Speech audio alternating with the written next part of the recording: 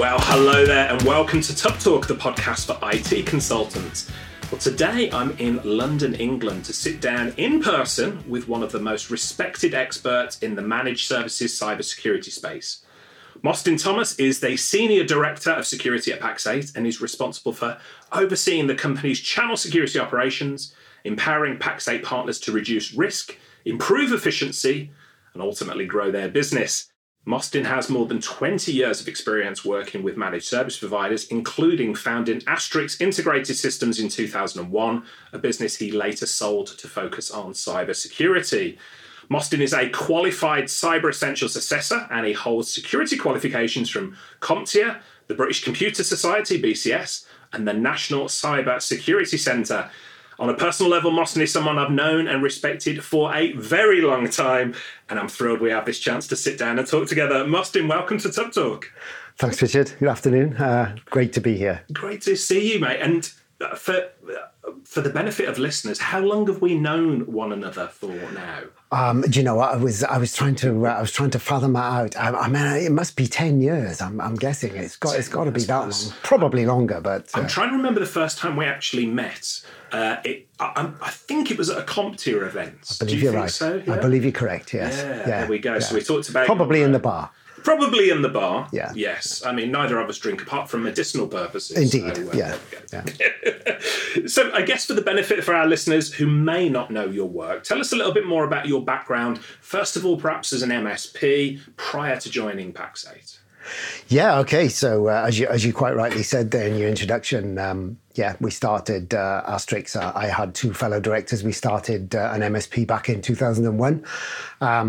And progressed and built that company to a relatively successful one before we sold it.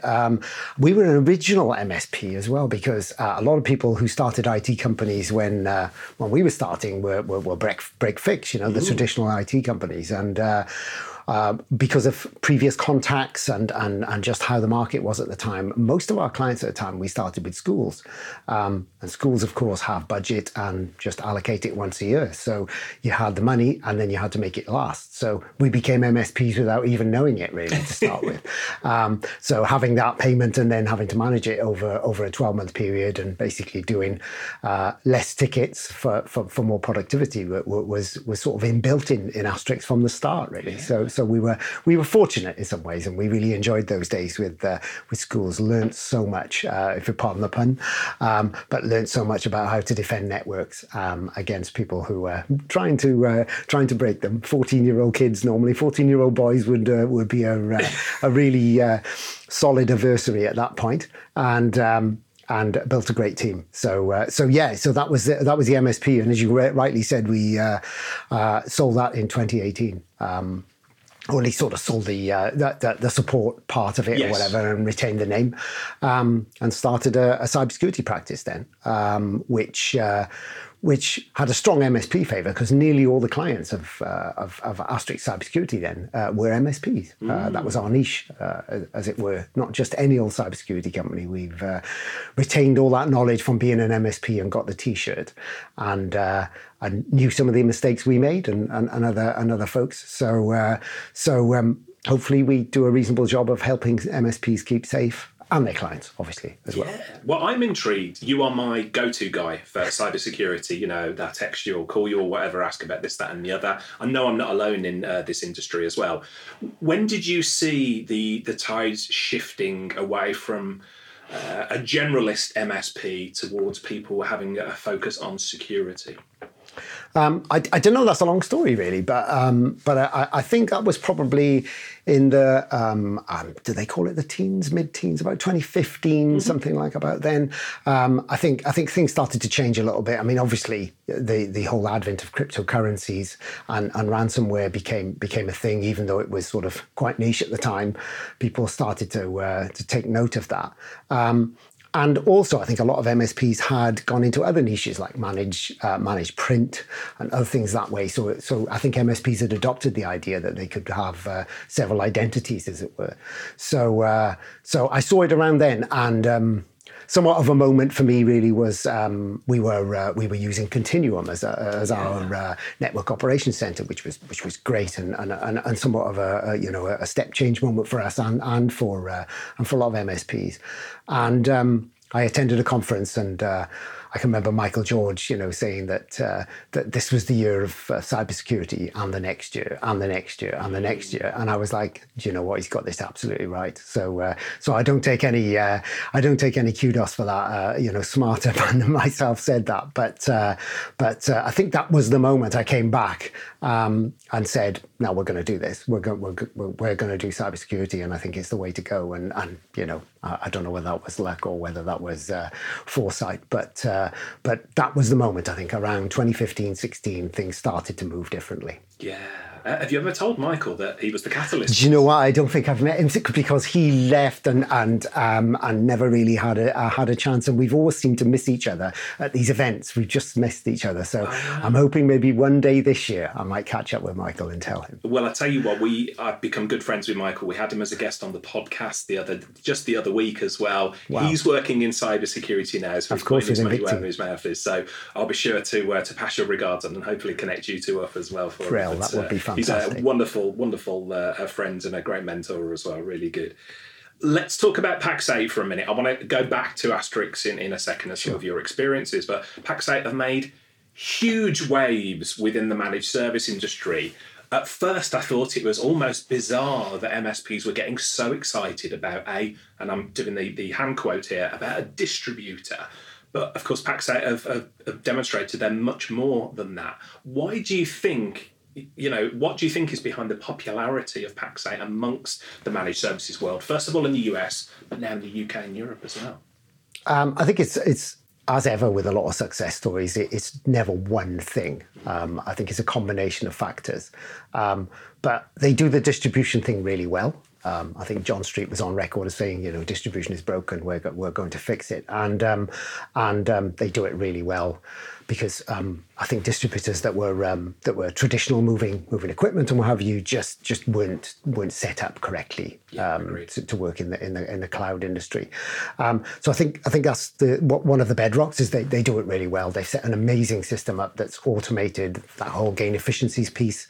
The whole billing bit, you can have it billed direct, or you can deal with it yourself. So lots of options there, which MSPs like. They like that. And of course, the whole accountability piece, great. But I mean, okay, on its own, that's a really good offering. But I think then added to that are some of the amazing staff that they've collected and managed to recruit. And I'm not saying that because I'm working for them. Some of the team I've joined are just outstanding, and that goes all the way through from account managers to sales specialists to technical specialists and advice and marketing. They're absolutely top drawer in our industry. And that's not by accident. They obviously recruit the right people, but make the conditions correct to retain them and enthuse them and teach them internally in order to teach the MSPs. So they seem to have the secret sauce. They have this whole being humble and learning from the MSPs what they need and then supplying what they need. And I think it seems like a fairly simple formula, but a lot of people don't get that correct. So I think that's really where we are. And of course, a great lineup of vendors. They choose vendors very, very well. There's a very stiff process to get as a vendor at Pax8, and quite rightly so. So that's a really compelling argument then. Yeah, and you and I were sat in a hotel reception. I should say, for the benefit of listeners, we're sat in a hotel room here, Mostyn and myself. It would look odd to anyone else who doesn't know us, but we're sat here next to the bed recording this podcast away. This is the professional life of IT. Rock and roll, absolutely. Well, we were sat in hotel reception earlier and we were talking about how managed service providers nowadays, there is so much change, such a rapid pace. And so MSPs are leaning more and more on their account managers, on their distributor partners, to point them, to signpost them in the right direction of the correct tools, resources to help them grow their business. So I think, Pax8, the timing for coming into the market was absolutely spot on as well. And I've heard nothing but good things across the board. So, and again, I'm not just saying that because you're a Pax8 person sat opposite, but we've had a number of the Pax8 people on this podcast for good reason, because you're all world-class experts at what you do. And John and Phil and the team and everyone else have pulled together this amazing lineup. But I guess I want to ask you, it was all the way back in TubbTalk episode 32 that we last sat down. Doesn't that make us feel old now? Of course, we mentioned at the time you were running Asterix, an MSP in Wales. We actually talked about, I don't know if you recall this, how to run a successful MSP in an area with no big businesses. And it was a very well-received episode. I'm intrigued, though, now that you're part of the PAX8 team, what has the transition from MSP to cybersecurity expert to vendor felt like for you personally? Yeah, it's quite a journey, isn't it? And I can't believe it's that long ago we were discussing. Yeah, episode 32. Quite a journey. And I guess because it's been relatively quick, but it's also been gradual. So moving from selling a business and having all those small businesses, as we said in that episode, then becoming cybersecurity and focusing on MSPs and their clients. And we have some larger clients that are not MSPs as well. That immediately moved out of that small business because we were working UK wide and Europe wide. So no longer was it that running an MSP in an area with just small businesses. Yeah. We transitioned to some MSPs that were quite large. Some who were like, these are big time MSPs. So that was a small change. They've got the same problems, but some different ones, and they look differently because they've got many more staff, or they've got much bigger clients, and some of those clients have got certain needs that you have to report on, or you have to do certain things, or have certain certifications for. So that was a learning curve, understanding those sort of things. So we ended up working for some larger companies, complementing their IT companies. So that co-managed bit, which I know a lot of MSPs are doing now, which is nice work, but you do have to realize that you are co-managing. You have to work with them, and sometimes that means going out and getting certain certifications or practices or methodologies you've got to use in order to complement them. So learned a load of new things there whilst doing that. So that was halfway there, and then of course moving to PAX8 was quite a change, obviously, from running your own business to joining a large successful business. But not as difficult as it would seem, because a lot of the people in the team work as if they're in a small business. They're all really motivated, smart people, understand the customers, understand the partners, so they try to mirror that. So actually, although it is a large company, it has that small business feel of caring for the client, looking after it, going that extra mile. I see that every day in PAX8. So not as difficult as it would seem. Obviously, things are different. Things at the scale of things are different, and how we deal with stuff is completely different. But not as different as a lot of people would think. But enjoying it. That's interesting. I'm so glad you're enjoying it, and you deserve it as well, as I said. But if I get you all correct, you're the Senior Director of Security at PAX8, correct? That's correct. So tell me, what does a typical day look like at PAX8 for you now? Well, funny enough, you gave me a few advanced sight of the questions. So I thought I'll write some notes down on what a typical day was, and I was like, wow, where do I stop? So a typical day for me is there is no typical day. That's why it feels very much like a small business, I guess. And MSPs listening, a typical day for them is go to work, and then everything's different after that. Yes. So that is different, and here we are in London. I was earlier in the week in the Netherlands with with Mission Briefing, so presenting, talking to MSPs, and listening, and trying to steer them in the way of good cybersecurity practice, and then over here to London to another security conference, and then we've got Channel Sec here later in the week. So doing that, traveling around and doing that is one thing. But next week's going to be back in the office, following up on a lot of the things, but doing some research, talking with MSPs and my colleagues around new vendors, new approaches. How can we look at different ways and other courses and training that we might be able to put on? So looking on a strategic level, it's very wide ranging, and a challenge. But a really nice one, And probably I've missed so many out of my typical day there. But I've got across hopefully that no 2 days are the same. Well, I was really intrigued. There's a danger. I found this as a speaker, air quotes, expert, traveling around doing events and things. Balancing the presenting and demonstrating and putting across information to people at events and things, meeting people at events, but then actually being at the grassroots and still talking to MSPs on the day-to-day, helping individuals, helping businesses with things. So do you still manage to, got that balance in place, would you say, the way you're speaking to Pax8 partners and helping them with specific problems? I think you're absolutely right there, Richard. I think that is the issue. That is the challenge, and I'm getting there. I think it's week by week thinking, have I got that balance right? Am I doing enough in this area or that area? And that's what about being someone who's looking at direction has to get right. And you don't always get it perfect, but that's very insightful. Yeah, it's always, have I spent enough time back at the coalface, as it were, listening to them, and have I spent enough time being strategic and driving this forward? So I don't know whether I've got it right. I think I'm going okay so far, but yeah, that is a balancing act that I'm trying to pull off now, and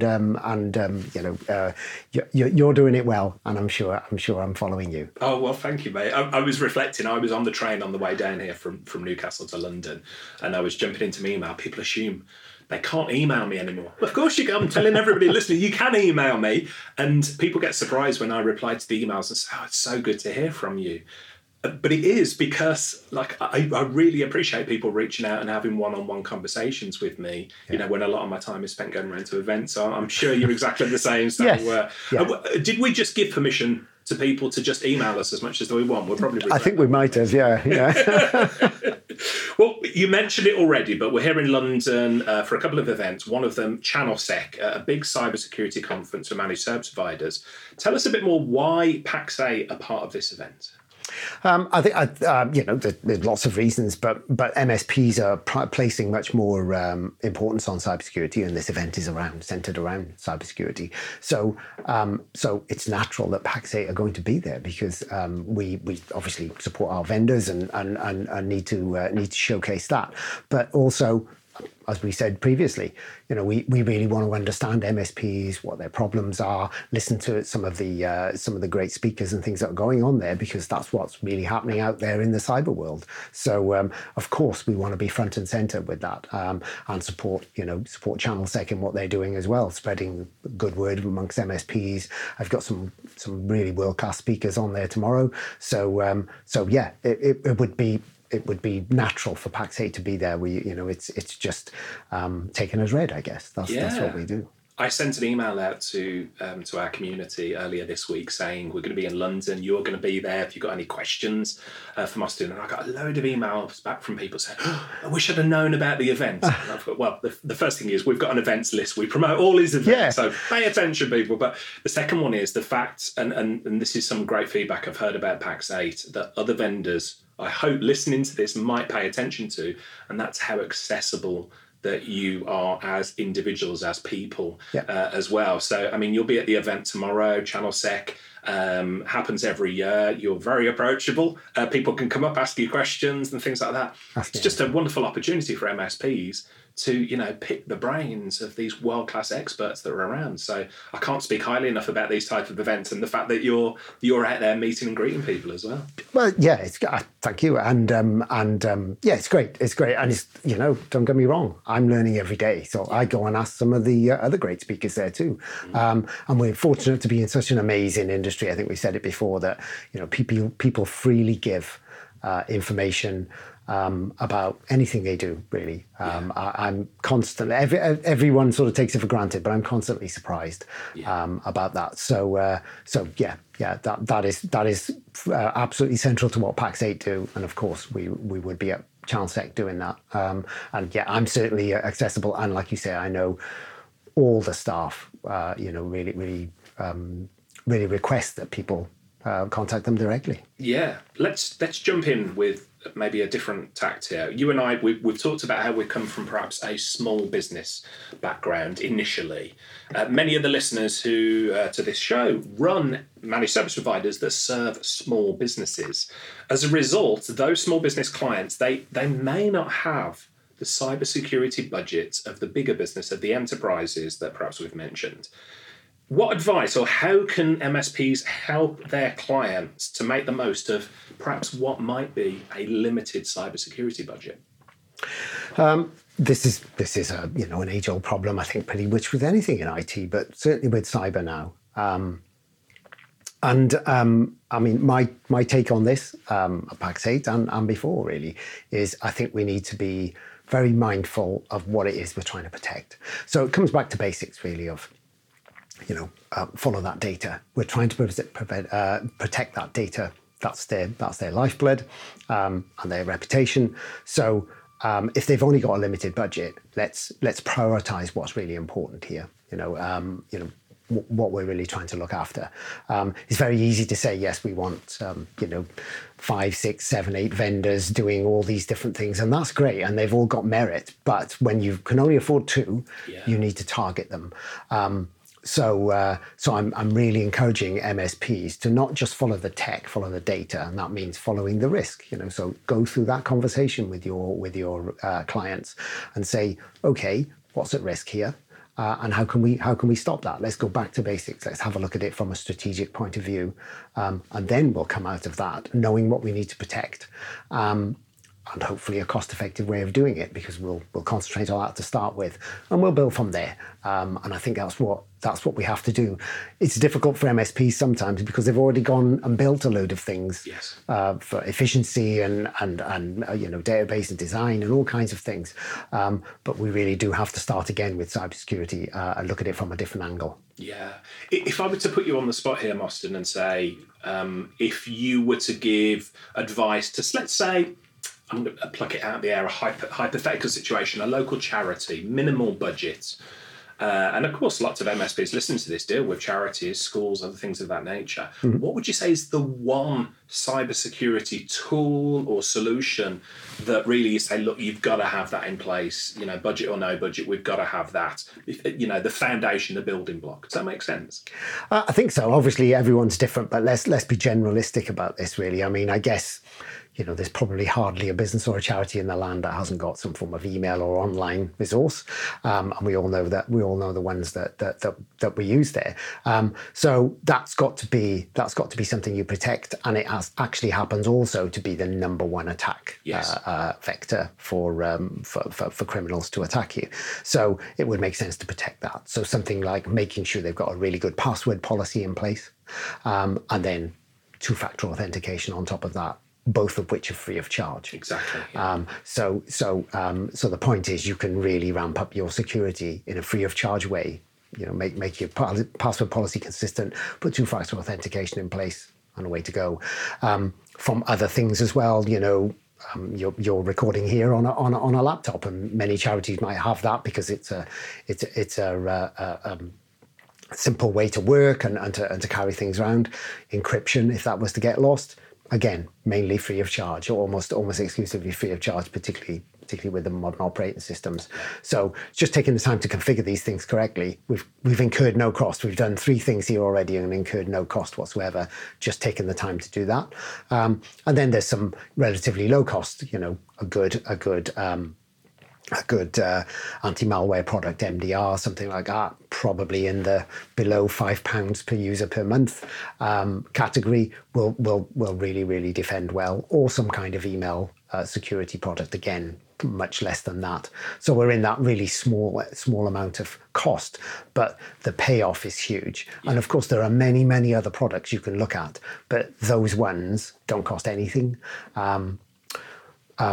One final one that springs to mind would be the on-device firewall. Configure that correctly. Again, free of charge. Just make sure it's done correctly, and so that people can do their work, but they're protected as well. Just simple things, I guess. But particularly in the charitable sector, times are tight, and they can get some free or low cost software, but these things are ostensibly free. And I mentioned charity, of course. What I was getting at is there's a lot of MSPs who will deal with clients, small business clients who've got little or no budget for this. They perhaps see IT as a necessary evil, not as a value add. We know, they'll come around eventually when they get there. But for now, so the stuff that you've mentioned there can probably get them to sort of 80% of the way there. Of course, no business is ever 100% safe, but it can probably get them a long way there to staying safe, mitigating risk, but without huge amounts of cost, can't it? So. Yes, and to go back to a previous question there, really, that's about consistency as well. In some ways you were talking about small business there, and they have got limited budget, but even some of the large businesses find themselves compromised because they weren't consistent in their approach. They might have spent a lot of money, but it doesn't necessarily mean that things were implemented correctly across the board. So if you can be consistent as well, that really, as you say, can make you in the high 80% of protection, really, and then we can think about the remaining amount. Yeah, and we'll delve into some of the more advanced topics shortly, but I want to stick with this sort of, not really grassroots, but the 101 stuff here, because many MSPs I speak to can struggle to find the right information or training to help them stay skilled to combat, this really fast move in cybersecurity threat landscape. You've already touched upon it earlier. Perhaps elaborate a bit more on resources that you would recommend to listeners to help them upskill, to help them stay ahead of the threat landscape curve. I guess at this point, I've definitely got to mention Pax8. We do an awful lot as a distributor. We put an awful lot of resource and time and effort into doing that. So, there's a wonderful Microsoft team at Pax8 that can help educate and advise on best practice, how to harden Office 365, all kinds of practices there, which would make, as we've just said, a huge difference to all kinds of customers. So there's a huge resource there straight off. I help deliver the our cybersecurity masterclass, which is a whole day free of charge to partners to look at your cybersecurity and give you ideas and share ideas on all kinds of other resources there. So that is a start off. After that, we've got lots and lots of resources out there online, which are really, really good. There are many websites, which I'm sure we can probably tag in the... we'll put in the show notes. Links yeah. To... I was going to... forgive me for interrupting. I was going to say about those masterclasses that you run. You've got rave reviews. So I know the team at Pax8 often would share it with us and say, hey, we've got an event going on here. By the time we got to tell the community, hey, there's an event going on, it had sold out. People got in touch with us and said, well, I can't help it. They sell out quickly. But thank you for running those. And that was before you joined Pax8 as well, that you ran a lot of those events and you just sort of gave your time as a cybersecurity expert. So they just got fantastic reviews. So totally free of charge as well to people. Great. Yeah. Yes. We're it's not just me, but we have a great team that deliver all that. And indeed, the next two are sold out, which is beyond what we thought. It's brilliant. So people have been very kind with their comments, but hopefully we're getting through, and that's the main thing. It's not a selling exercise; it's an exercise in trying to help MSPs think differently and be cost effective and effective in their cybersecurity journey. Really, that's what we're trying to do. Yeah. But there is lots out there as well. There are lots of really great podcasts. There are lots of great resources out there. Threat intelligence is not something that you have to pay, £20,000-30,000 a year for anymore. You can get some really good, cost-effective threat intelligence. And threat intelligence is something that's really valuable to MSPs, but they quite often don't realize this. So finding that threat intelligence and keeping yourself up to date with what's bad out there and what will combat it, in my view, is really important. Added to that as well, a lot of the good vendors give lots of resources and training as part of what they've got, be it hardware, firewalls, software applications, and what have you. They will normally have if they're a good vendor, they will have a really good program of training, because they want you to be effective as well. So there are lots, again, of free of charge resources really out there to do it, alongside the traditional training and many other things. But that costs time and money. I think consume all the free stuff and all the stuff that's really targeted to start with, and then go from there. And not to mention peer groups. There's just so much of this stuff at peer groups. I help out at certain peer groups as well to get out there. But our industry's brilliant. There are loads of people who will share their time. So much great stuff, isn't there? Yeah. So many times it's finding the time to fit it all in. Yeah, it's not just as of information. Not just as a presenter, as an MSP, it must be difficult to find the time. But as ever been the case in technology, you have to learn. Yeah. Where does Mostyn Thomas, renowned expert in the industry, making you blush here, but where does Mostyn Thomas turn for advice to keep up to date? What are the podcasts that you listen to? What are the websites that you go to, for instance? Again, we'll probably put them in the notes. But I tend to be, obviously it would be obvious for me to say around the vendors that we use, but that would be obvious. But outside there, I tend to lean into a number of people like Graham Cluley, Ian Thornton-Trump, Wes Spencer in the US.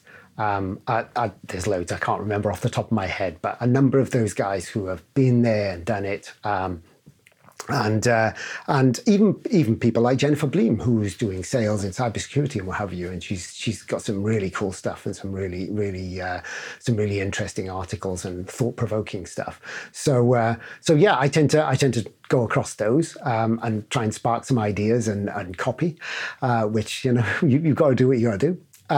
But again, for me, there are loads of these people out there who are willing to share for free all this stuff. So do my own research. But yeah, I've got a number of people I go to. So maybe I'll include them as well. Oh, that's wonderful to hear. When we've had Jennifer Bleem on the podcast before, we've had Ian Thornton-Trump on. Funny enough, I texted Jennifer and I texted back and forth. She's running an event soon. But again, as you say, this is such a wonderful industry full of experts like yourself and others who give freely of their time and experience. So for the benefit of listeners, we'll include all of those podcasts, everything else in the show notes here. So don't worry about having to scribble things down as you're out for a walk or a drive, perhaps. We're based in the UK, of course. You and I are doing the interview here today in London, the capital. PAX8, however, is a global organisation, but you've already alluded to the fact they're growing super fast in Europe. For our listeners in Europe, perhaps, can you speak to some of the initiatives that are going on? And you mentioned you've just flown in today from Europe for an event that you were putting on there. Yeah, and I mean, that was in the Netherlands, and the Netherlands are pretty advanced in cybersecurity in the MSP industry there. So obviously a lot of synergy with us in the UK. So they probably haven't got a lot of differences, but are really embracing PAX8 and really pushing ahead with a lot of great practice over there. But obviously, like you say, we're moving into lots of different countries in Europe, and they've got different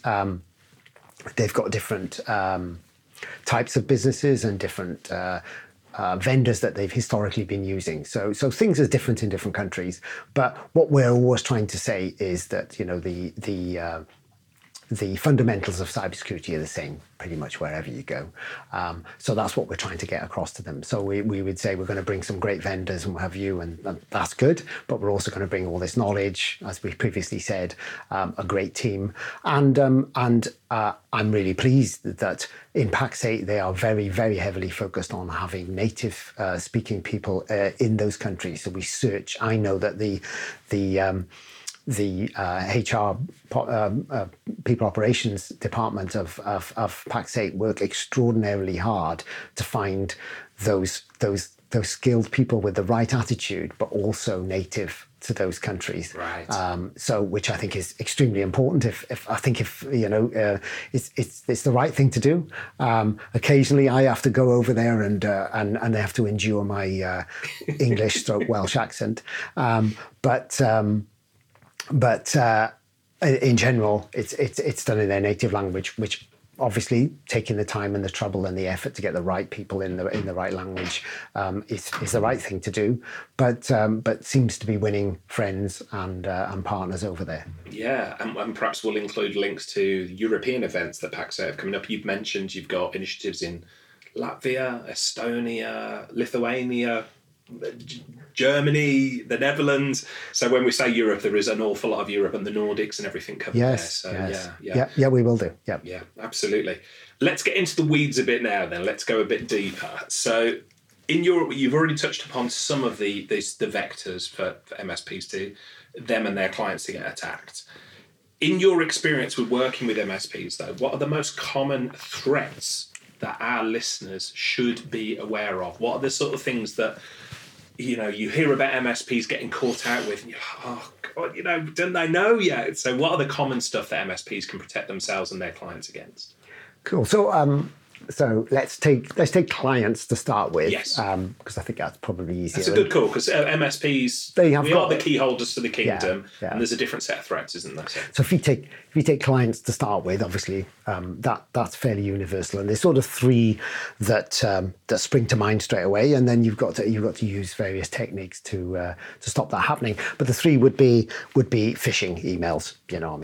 That's by far the number one. It's out there for all different types of reasons, but phishing emails are still out there. They're sent in vast quantities, and obviously the majority get caught, but they only need one to get through. The threat actors. So phishing emails will be the first thing where we find that, and added to that, then in its own category, I would say, is sort of business email compromise. Seen a lot of that recently, where people have actually lost 60, 80, 100,000 pounds. And it's not just theoretical. That money's actually gone. So that's just for as you probably know. But business email compromise probably starts with a phishing email, but it's highly targeted. It's been highly researched first. They know their target. They're really gonna pursue you with maybe thousands and thousands of phishing emails before one gets through, or a member of your staff, probably not yourselves. And then the third one would be ransomware. Again, mainly delivered via phishing mail, but not exclusively. Sometimes not. But obviously, it's a money-making exercise. It's an extortion exercise. It's thoroughly disagreeable in every way, really. But still out there. A lot of people think it's gone. Still a lot out there. And there's been some defences and some disaster recovery vendors have caught up to a certain extent with some things, but some of the ransomware gangs now are not bothered about that. They will just copy your mail and publish it on the internet. So copy your data, should I say, and publish it on the internet. Which of course has got the whole reputational and the PII risk and all that things as well. So make no mistake, they're criminals. They do what they do. So they would be the top three. They're sort of related in some ways, but not always. And they need attention. And obviously the way to do that is through some technical means. You can put email filtering in place, which helps a lot. Some of the best will get those phishing mails down to the tens or below. Maybe that per month. Business email compromise and that type of problem really is a training issue. So we're talking about security awareness training now, and I think some people deliver that, but not enough people are still not delivering this in a really effective way as well. You can't just send an automated thing out and expect people not to just realise it's a training exercise. I think you need to compromise it with face-to-face and complement it then with maybe automated stuff to see the effectiveness, but tailoring it to that company and what have you is really important, so that they don't just recognize it as a phishing email, so that it's really pertinent to them, and they can learn the lessons of that, because it may come along in the near future. Ransomware, of course, you can get some really sophisticated MDR products now, and that will guard against a lot of ransomware or roll back and what have you. So obviously MSPs can fill that gap by explaining these products to clients, and if we can get them installed first, they've got an antidote, as it were. Yeah. I'm intrigued. You mentioned about business email compromise. Would that be the same as spear phishing, I've heard it called, or similar? Well, I guess, yes, spear phishing. I think the difference between spear phishing tends to be the mode that they gain access. Right. What they do after then is they basically do nothing. So they sit and watch the network, or maybe gain another way. I have a recent example of someone spear phishing doing that, and they didn't really know they'd been compromised, and then they were using two-factor authentication. But because they'd done that, and they'd used the technique where they could add a second factor themselves, so they had their own two-factor authentication. So you think you're operating nice and securely, which in normal times you were. This way they had their own two-factor. And afterwards, it was obvious to see there was a second two-factor device on the tenant. But at the time, it wasn't. And that particular company lost in excess of £100,000. Oh, my goodness. Terrifying. So, yeah, absolutely. And, of course, not to mention the, IT costs and all kinds of other costs. It doesn't come on its own, does it? It's all those things, those sleepless nights and what have you, which you can't really quantify. So yeah, business email compromise is a particularly horrible attack, and they normally smallish businesses, of which the £100,000 is not a joke. No, devastating. Yeah. So clearly, based on what you said there, email is still the main vector of attack. That would be the main area that MSPs should be looking to protect their clients in. Of course, not exclusively, but that tends to be the main area of vector of attack. Absolutely.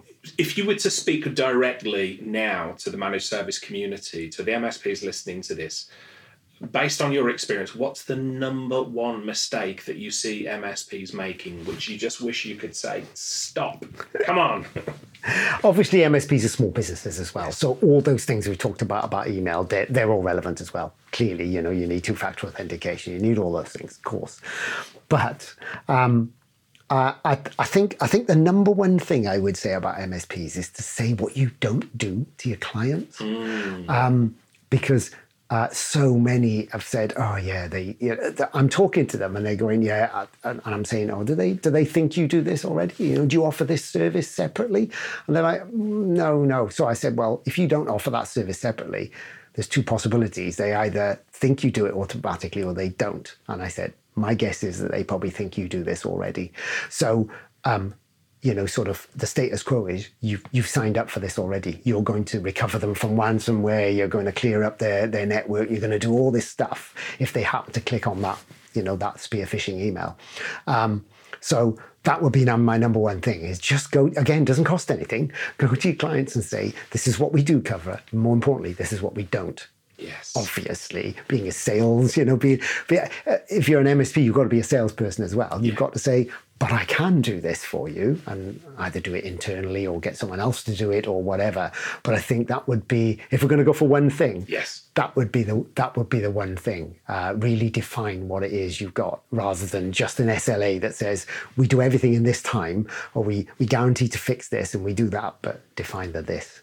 Oh my good Mustin, that is absolute gold right there. I genuinely haven't heard anybody put it that way before now. And one of course, MSPs listening to this will know the horror or the frustration that you experience if, or I should say, when something goes wrong and the client says, we assumed you were looking after that for us. Yeah. And that situation where it's like, no, we told, or we didn't tell you, and, awful situation. So really good advice there. So yes, make sure to tell people what you're doing and not doing for them. Make sure to put the lines of responsibility clearly out there. And of course, as you've said, a great upserving opportunity there as well. Of course, you never know. Yeah. Can we talk mindset for a minute? I know it might sound an odd topic for a highly technical subject, but what type of thought process or mindset do you think MSPs should perhaps be cultivating internally? When they're faced with these growing cybersecurity challenges, things are changing so quickly. How can they cultivate a mindset internally that thinks security first? Yeah, you just said it seems really strange, but for me, it's second nature. That's what I'm always focused on, particularly here at Pax8, but was at Asterix. That mindset piece is really, really important for MSPs, because you have to deal with such a diverse amount of clients and their software and their providers. You can't always dictate what's going on.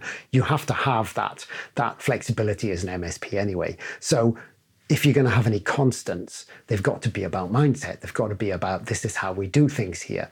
And I would say that the constants, those mindset things, is you need to, again, like I said earlier, follow that data. You need to be a risk mindset. So that's not always saying no. That's not always saying, no, we can't do this. No way, it's insecure or whatever. Because in its way, it's insecure because people will ignore it or just won't deal with it.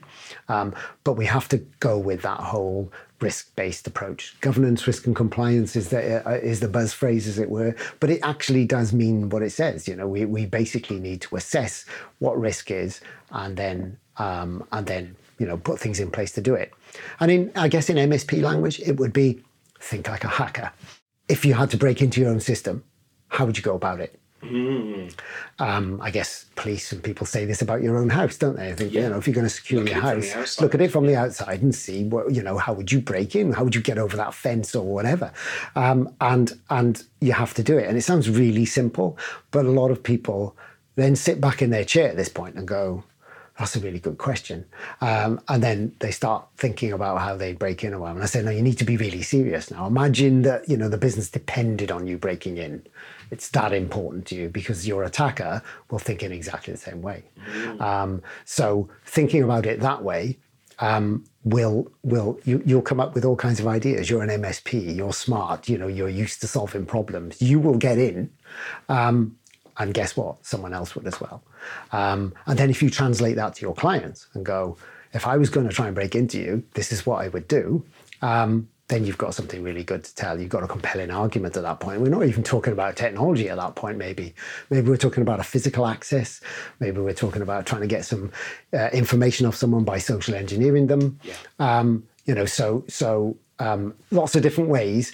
I guess to have one nugget again would be think like a hacker, or think like someone who's trying to break in, because ultimately that's what people are trying to do. They're trying to disrupt you or break in or steal things from you.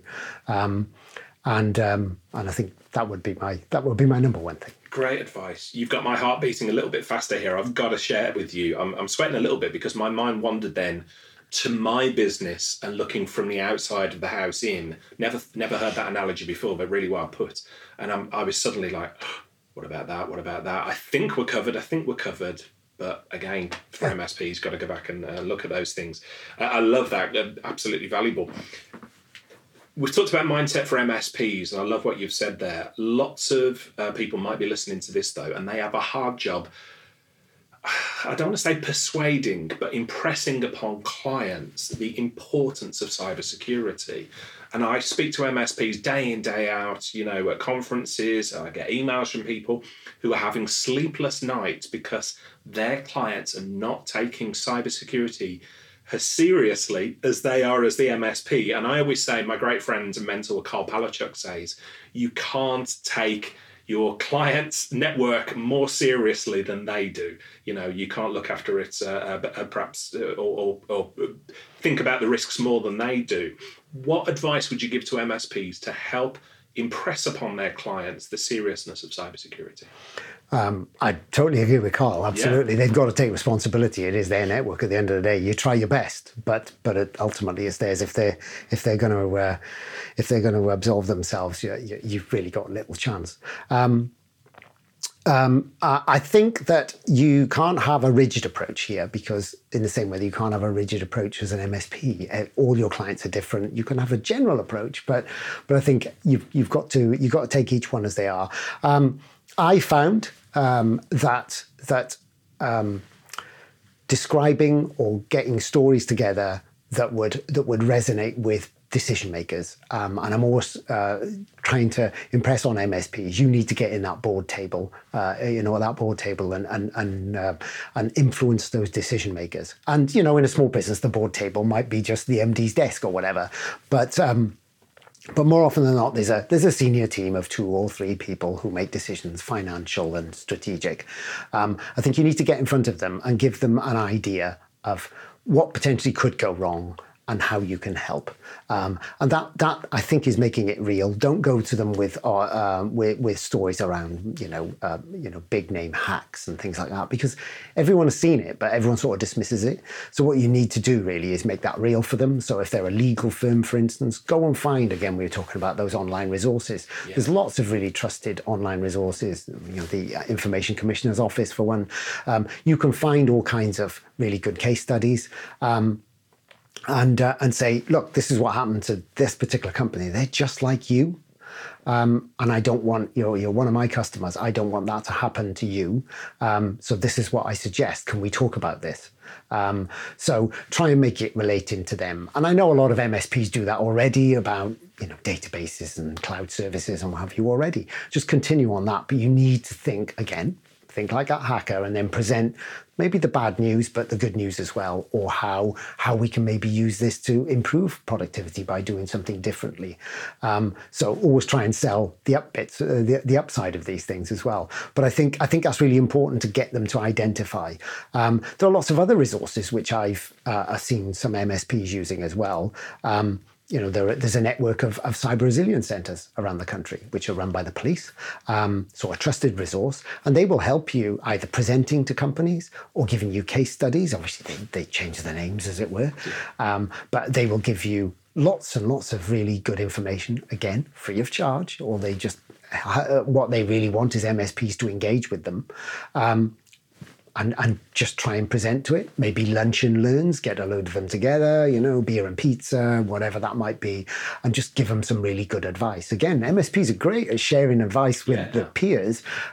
Do the same with the customers. Don't expect to sell anything, just share advice, maybe how to keep secure at home, encrypt your devices or something like that. Just anything that you can do in that way to get that point. I guess what we're saying here is you're a trusted partner as an MSP. You've got to be now a trusted security partner. Yeah, that makes a lot of sense.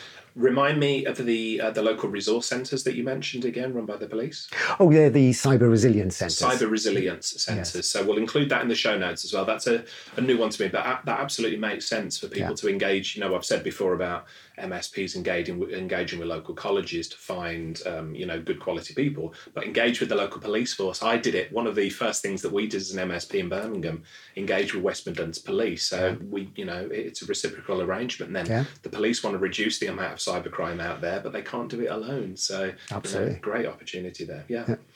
I mentioned in your intro here that you're a qualified cyber essentials assessor. So for the benefit of listeners, what's cyber essentials and why should MSPs be looking into it? And I should preface that by saying, or qualify that by saying, we've got a global audience for the podcast here. Okay. Is cyber essentials a UK only thing, or?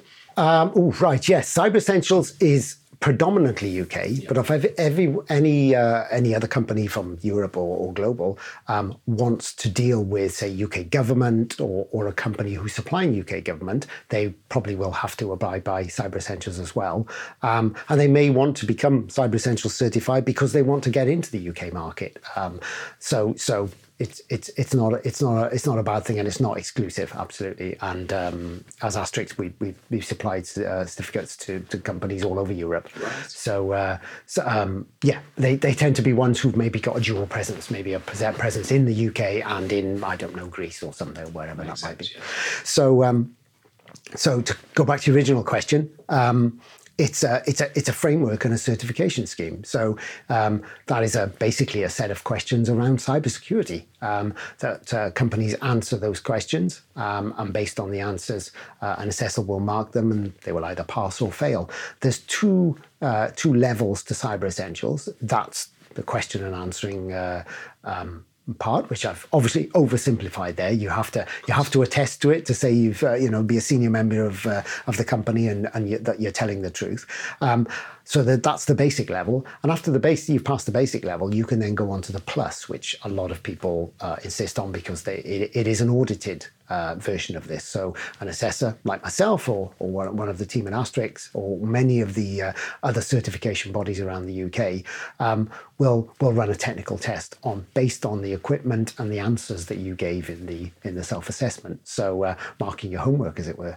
But it is not a pen test as such, but it's much much more wide-ranging than a pen test. Not as in-depth, but more wide-ranging around a wide area of cybersecurity. So everything that's internet-based, from do you have two-factor authentication on your cloud applications, to have you got a password policy, to will your device fend off basic malware attacks? The engineers run pretend malware and see whether it will get through your defenses. All the way through to policy and procedure. What have you got in place? So it's a, as the clue in the name would say, essentials. It is a basic level cybersecurity certification, but a wide-ranging and quite effective one. And a lot of studies and data has indicated that it's very effective. I think 70 or 80% effective against basic commodity internet attacks. So why wouldn't you do that? And there's two other benefits. That one is it's not particularly expensive. The basic one is between £300 and £500, which is, let's be honest, not very expensive. And the audited one, probably ranges between £1,200, and it depends on the size of your company, maybe £3,000 or £4,000 if you're a big company. But still, for a cybersecurity standard that's been audited, pretty good. So you've got some peace of mind, and you've got some probably really useful data from that audit.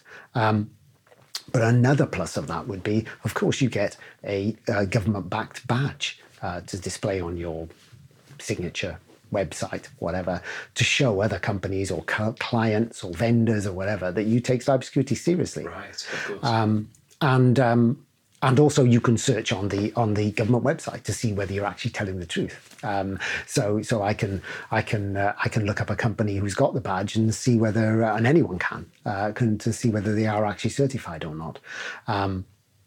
So it's a really good way to demonstrate your mindset that we were talking about earlier. Really, as a company, if you've got the right mindset, you'll probably go and do this.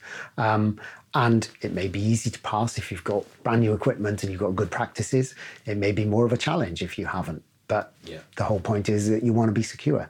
So a really good scheme. It's been going about 9 years now, and actually is quite well respected now around the world. A lot of other countries and places are looking and thinking, yeah, we've got something, but something that doesn't demonstrate a certificate quite as well. So a really, really good scheme. Excellent. And again, we'll include in the show notes links, to Cyber Essentials and everything that goes along with it there, because I'd highly recommend it for MSPs to look into. Absolutely. And I would go as far as to say the vast majority of the most progressive MSPs are already entering or have done that area. So, let's get nerdy for a minute. Let's get a little bit geeky. We've both been itching to do this, but joking aside, Pax8 has got quite the marketplace now of cybersecurity tools, platforms for MSPs. There's, lots out there. Are there any tools or platforms in the Pax8 marketplace that have particularly caught your attention that you'd like to draw, from you look at it and go, oh my goodness, that is good. I've got to tell people about that. Yes. Well, funnily enough, you were mentioning Acronis and Acronis of we were talking earlier. I'm blown away with some of the stuff Acronis are doing at the moment. Yes. As a total package, as it were, so a whole system. They're way more than most people think they are. Even MSPs, know them for some of the things they've done previously, but they're really pushing ahead with some really cutting edge tech, and in true Pax8 fashion, easy to manage. So that would be one that would be well worth a look at. I think.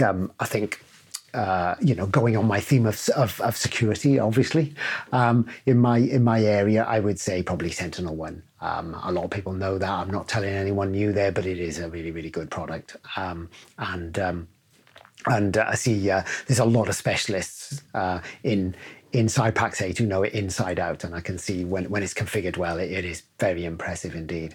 And all our equipment has got that on, so that's a good one. But one that's certainly on the up as well, which sort of fits perfectly into what I'm bringing to Pax8, to the partners, to showing them what showing how to sell to clients and how to deal with cybersecurity would be a service called Connect Secure, which is covering a number of angles actually around the vulnerability management, around asset discovery, and then remediation lists, and some other bits which are in beta coming out as well around the sort of GDPR element as well. It is a really, really good product. And is growing very, very quickly. So that's a really, really. I wish I was using it when I was an MSP. If I was an MSP, I definitely would be using it now. That's the proof of the pudding, isn't it? I think long-time listeners to this show will hear me say, I wish that was around when I was running an MSP, and not trying to be the old men of the industry, but that's the proof of the pudding. I think when you look at a tool and go, oh, that would have made life so much easier or so much better for us back then. So you mentioned Sentinel-1 and Connect Secure and Acronis as well there. So on the subject of Acronis, I was part of the big Acronis Cyber Summit or Cybersecurity Summit in Miami, Florida last year. I was blown away by the innovation that Acronis are showing with some of their products. What's Pax8's relationship with the likes of Acronis? What does that look like in reality? It's they're a vendor, and we've got lots of vendors, but I think some vendors have a really close relationship, and a close partnership. So my experience with Acronis is that they give a lot of collaboration with their software, but they also give a lot of collaboration with their marketing and with their hospitality and how we help partners go to market and sometimes take them away with some nice places as well. Obviously, they've got sponsorship deals with lots of high-end sporting and other activities. So I think that whole marketing go-to-market piece and, the intelligence and training that they bring as well makes a big difference, because obviously when you're dealing with an advanced product, you need training. So that would be key to that, really, is that they bring all that to the party. Yeah, great company, and I think they're one of the best kept secrets in managed services, which is bizarre considering the size of the company. Absolutely, they are. But I was saying to you earlier, I was super impressed. They've got a huge presence with MSPs, IT support providers in Europe, in Latin America, right, but somehow in the UK, perhaps, and to a lesser degree, the United States or North America. People have got preconceptions about who they are, and we want to shatter those preconceptions because they really are doing, wonderfully innovative work. So check out Acronis. But thank you for mentioning all three of those. We can go and have a look at them. I want to change tact as we come towards the end of our time here. I'm very respectful of your time, and I know there's lots of people want to speak to you, but who do you consider an influence on your career? You've been an MSP, you've been a cybersecurity expert, you are now working as a vendor as one of the world's top cybersecurity experts as well. Are there any authors, mentors, coaches that you'd encourage our listeners to go and check out who have been an influence on you? You mentioned that you might ask me this. And I spent 5 minutes sort of thinking about it, and I wrote a couple of names down. And I wrote some names down and thought, oh my gosh, people are just going to go, what is he talking about here? Because I guess my mindset, I tend to go off in different directions and pull from different things. So you might think that, I'd written a couple of names down here like Simon Sinek, which would be fairly obvious, but I do like that, looking for your why and what have you. Do like that way of things. But I've got a couple written down here and sort of from a motivational point of view, from a personal motivational point of view as well. Jim Collins, Built to Last, Good to Great, fantastic things. I've become a bit of a Malcolm Gladwell fan as well. So I think I've read just about everything from him. I'd also written down Chip and Dan Heath. So yes, love that. That's great. So I as you can see, I'm quite eclectic in this. And one of my other ones, which I had to mention, would be Matthew Syed, Black Box Thinking, and what have you. It's just that's how I work. So not really techie, really. No, that's interesting. But I would say all of those have been big influences on me. Great. authors, for anybody listening to this, if you've not followed their work before, go and check it out, because I speak to so many, incredibly smart people and successful people like yourself on this podcast.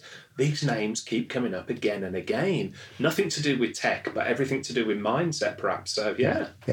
So sorry to be predictable. But... Not at all. And, and when I say these names come up again and again, quite often when I ask people that question, they tell me, technology and futurists and things of that nature. Yeah. But actually mindset, as we've already referenced, has got a huge part of what success in this industry actually means. So following these people can really bring incredible benefits. So thank you for sharing them all. And again, for the benefit of listeners, we will include all of those names in show notes there. But hopefully some of them will be familiar to you. And if not, you're going to get a lot of value out of checking them out. I'm also intrigued as a friend, what does Mostyn Thomas do when he's not being this cybersecurity expert? What do you do in your downtime? You want to hear that I create Python code and do all things like that. I suspect that's not the case, but tell me. That is absolutely not the case. Yeah, I do. When I switch off, I do absolutely switch off. So obviously you know anyway, Richard, but I live in sort of rural South Wales. So do a lot of that rural stuff, go walking, but more importantly, mountain biking is my thing. As a group of us will go out, so we just, whenever we get a chance, we're out, and just being out, phones off, just go and do that thing is our thing, really. And that same sort of gang of people normally tend to be the guys who go mountain biking. We're very regular in booking places and going as a huge group with kids now, probably 25, 30 people. In fact, last weekend I've just come back from Devon. So going and descending on somewhere and hopefully leaving it better than when we came back is something that I definitely do. So that would be me, really. Do all those sort of things. I'm a big fan of sports. I like going watching lots of sports. My son is in America in university playing football, or soccer as I'm now supposed to call it. So huge football fan, but also been a huge motorsport fan. So I go and watch a lot of motorsport. Well, can I ask you a question about this? I've never spoken to you as a friend, but am I right in saying that you were once a member of the Toyota Europe rally team? Yes, that is actually true. Yeah. Wow. Tell us more. It's a while ago in a previous lifetime. But yes, I was a member of the Toyota Team Europe, and I was a member of the service team. So you can imagine I was technical, obviously. Still a geek then, so I was sort of half mechanical and half electrical. So hence probably where the origins of computer systems we were running at the time came from. But that did involve running around the UK and Europe, servicing cars and just being part of the whole petrol head lad culture. Really, it was living the dream, if you know what I mean. But it was a great. I did that for about 3 years, and it was amazing. It was great, absolutely brilliant times, and learned loads, and met a lot of people that were my heroes really at the time. These drivers, but they were so approachable. And I guess you always try to think whenever you're doing anything, you'd like to be as approachable as they were. They were fantastic, and still see some of them now. If they tend to just be wandering around, and no one really knows who they are now, because we're talking in excess of 20 years ago here. Yeah. But great times. And I am the geek, unfortunately, when people who go to watch motorsport go to the Bend and watch that. I'm in the service part talking to the mechanics. But, there we are. What can you do? Oh, Mostyn, this has been absolutely fantastic to sit down with you. Thank you for making the time to sit in a hotel room next to a bed and talk cybersecurity. So I'm never going to forget it, Rick. Well, I've sat with some of the world's top experts on their beds in hotel rooms. Mike McAllowitz and I actually lay on a bed and did a podcast interview. So you're in great company there. But perhaps before we go down that road too much, I'll draw a veil over that conversation. But I know you've already been on the podcast before. You made a lot of friends as a result of that, a lot of fans, people listening to you. I know there's going to be a whole new generation of people now who come across your work and absolutely want to reach out to you and continue the conversation. So anybody listening to this, they want to find out more about Pax8, they want to come and join you at a workshop, or indeed they just want to reach out and have a conversation with you. How can they find you? But I guess normal ways, Richard, so I'm happy for people to email me at Pax8, so mthomas@pax8.com. I'm on LinkedIn. I do loads on LinkedIn, so just my name, obviously you're going to put it in the show notes anyway. And I don't tend to do many other social media channels because keeping in touch with them all, I just don't. So they're my two really. But if you email me or on LinkedIn, I will definitely get back to you. And as far as Pax8 goes, there are loads of resources. I think / the European site security. There's loads of links on there to all kinds of resources. That are just great. I mean, they just get better and better every day.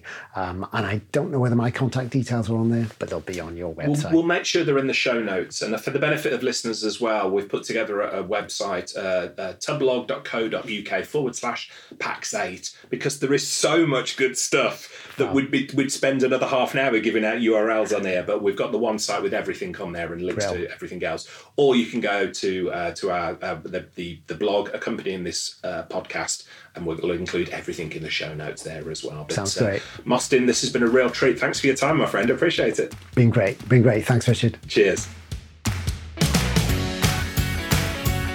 Hey folks, Richard here. Thanks for listening today. I know you've got a ton of options for who you listen to nowadays, so I really appreciate your support. Do you have any feedback on this episode? Ideas for future guests? Tweet me at TubbTalk using the hashtag TubbTalk. I respond to every tweet and really appreciate your feedback.